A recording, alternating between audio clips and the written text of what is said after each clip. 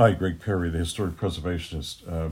We're going to touch on a topic for the first time here. I mean, we've done a ton of bricks and mortar and pointing and things of that nature, but we're going to talk about classical stucco. So, finding formulas and restoration and what happens to it, yada yada. So yes, stucco is an ancient armor-tough covering, especially as used over masonry in the Mediterranean world. It tends to fare less well, however, in the deep frost snow belt in North America. And that's all because of the freeze-thaw issue, such as in the case of, we're taking an example here, Edith Wharton's home, the Mount in the hills of Lenox, Massachusetts. The ongoing restoration of this landmark building presents a unique opportunity to learn about what's possible with large-scale, early-century stucco. By the mid-1980s, when Edith Wharton Restoration, Inc. assumed care of the building, its 4 stories of marble white finish coated shows clear areas of delamination, as well as extensive cracks and spalls. So tests have indicated that every 20 inches or so, that was a loss of the bond in the entire house. So every 20 inches around the entire dwelling, architectural dwelling, the bond was starting to relieve itself. Worst of all, perhaps, were years of well-intentioned patches and repairs with hard Portland cement, which is really incompatible, and this added more damage to the surface, and it was quite unsightly. Trying to get that same texture as the original, very difficult.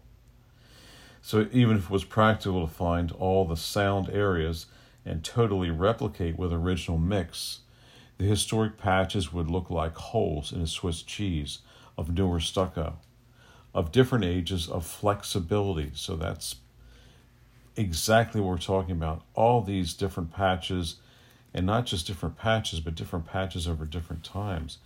The material, point A, B, C, and D, if they were all applied at different times in the last 100, 150 years, their flexibility changes. And when flexibilities change, then things relieve themselves.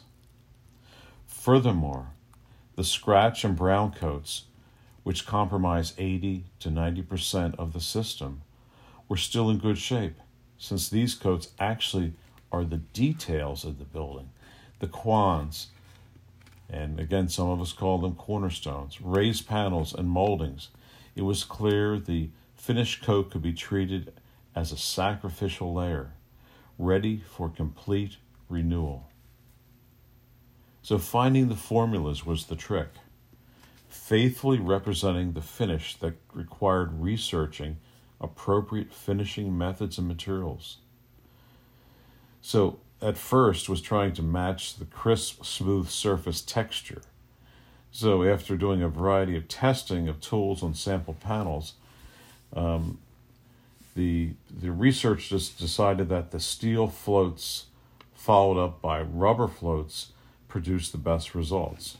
So the float, if people don't know it, is the final kind of like a trowel that you create the texture going across. So sometimes you have to create your own floats out of wood. It's not just steel, rubber, but back in the day when these houses, these 19th century, early 20th century mansions were complete, one used their own floats and created their own floats. So the other critical issue for the stucco was the mortar mixes for each of the coats, and we just talked about that flexibility. As with all historic masonry restoration, new mortar must not be harder than the existing mortar, or there will be damage to the surface. The age of the building hinted that the stucco might be an old-style soft lime stucco. That is, the simple lime and aggregate mix common before Portland cement became quite popular. Indeed, when we did laboratory analysis on the coats, came right on target with documented historic proportions.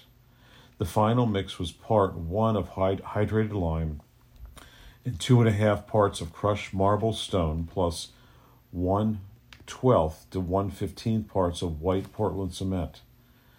The Portland cement added to increase setup time was a modern concession so small it would not affect the hardness. The scratch coat was the hardest at 3/4 lime, 1 cement, 2 sand. The brown, which was the second coat used, an intermediate mix of 3/4 lime, 1 cement, and 4 sand. So let's talk about some of the big cracks and the little cracks. So once the course was set to replace the entire finish coating kind, the first repair step became removing all the ailing material. Originally, the strategy had been to go gently and blast the surface with a baking soda medium or something like baking soda, or maybe even go a little more abrasive like walnut husk. However, the hard Portland repairs proved too tenuous. So it wound up by peeling the surface away with hand pneumatic power chisels. They returned to blasting, however. Remarkably, this system, delicate enough to remove graffiti off of houses, had the power to clean the brown coat of any residual stucco finish, leaving the original brown coat scratches quite sharp, deep, and ready for good mechanical bond with the new finish coat of lime. Besides 9 years of settling, uneven maintenance, the stucco suffered worst of all from direct water contact through splashback. So splashback is water hitting the ground and hitting plants and hitting any other ornaments, close to the base of the dwelling and splashing back on it. And leaking eave soffits and gutters, and split or missing downspouts and gutters. So again, water is the ultimate enemy of architecture, the sun also, but water is the ultimate enemy. So in these areas, excessive deterioration indicated the restorers had to rebuild the full system. For the most part, though, repairs were limited to either cracks or patches. To repair average cracks, these had to be dug out, or the stucco had to be dug out to about 1.5 inches width, working down to the lath and undercutting the edges to a 30-degree angle. So just imagine if you were a wood carver taking a huge V-tool and finding that crack and digging it out, and then making additional reparations into the V area to try and create angles and voids for a good mechanical bond coming up. Then you prepare the edges with the masonry bonding agent and filled the void in stages with matching scratch and brown coats of mortar. Small cracks and fissures were simply treated with bonding agents, then sutured with small mesh fiberglass tape to prevent their return under the new finish. Large cracks and patches received the same treatment around the perimeter to reinforce the bond between the old and the new mortar. So now we're trying to get a marble smooth finish to match the original. Applying the new finish coat meant working essentially from the inside out. That is, first the big areas, such as the fields between windows, then the details, such as the quans and raised panels.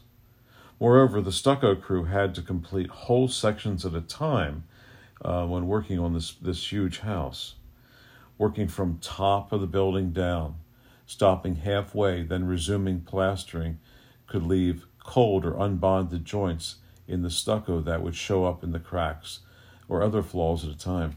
So let's just re-experience this. So, you can't do in the perfect world, we could bring a crew in if you had a large house and do the entire side in one day.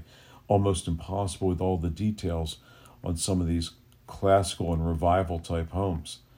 So your stopping points are pivotal, and their stopping points can't be straight lines. They must be skewed lines and lines that are not smooth, because it's so important to pick up the next day with the next mechanical bond. So, and again, on huge projects, this type of project takes teamwork as well as skill and experience. So generally, one man could apply stucco with a steel float and would be followed up immediately by another with a rubber float. So while no problem appears after the first winter, it may be apparent that the stucco absorbed water in bad weather, since repeated cycles of wet-dry stucco raised the potential for damage down the road. So many restorers have to decide to paint the stucco with a certain kind of paint, which what I recommend is a Kime paint, which is a unique silica-based masonry coating. So this proves a good match with the stucco and should help keep its alabaster beauty for many decades to come. So let's just talk about and we'll finish up here with just a little bit of history about stucco. So flush with success as a novelist, and even more importantly, a design, Edith Wharton, in her book, The Decoration of Houses, she set out in 1901 to realize her own vision of classical architecture in the Berkshire Mountains of western Massachusetts. Her richly detailed mansion, the one that I've been talking about here, that had to have a re-stucco, a restoration of, preservation. The mount was modeled on European villas of marble and stone, yet executed in the humbler construction of a stucco skin over a hemlock balloon frame.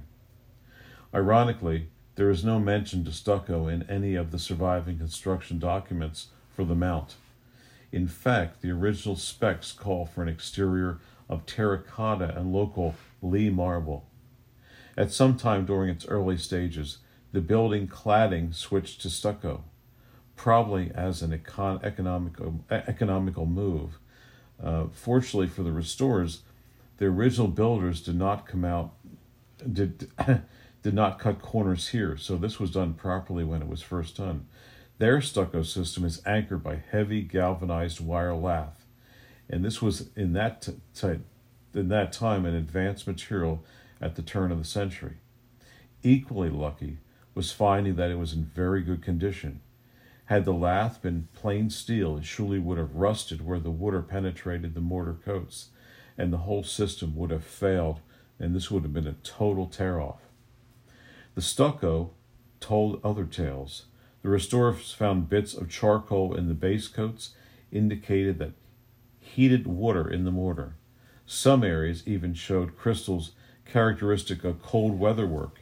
Building the massive house in a little more than 15 months must have meant pushing the building season to its end limits, with the aid of some good weather and a few tricks of the trade. So anyway, hopefully this brought to light what's involved when you see that stucco house from the 1920s across, or as you drive through some of the older neighborhoods of our country. So Greg Perry, the historic preservationist, signing out.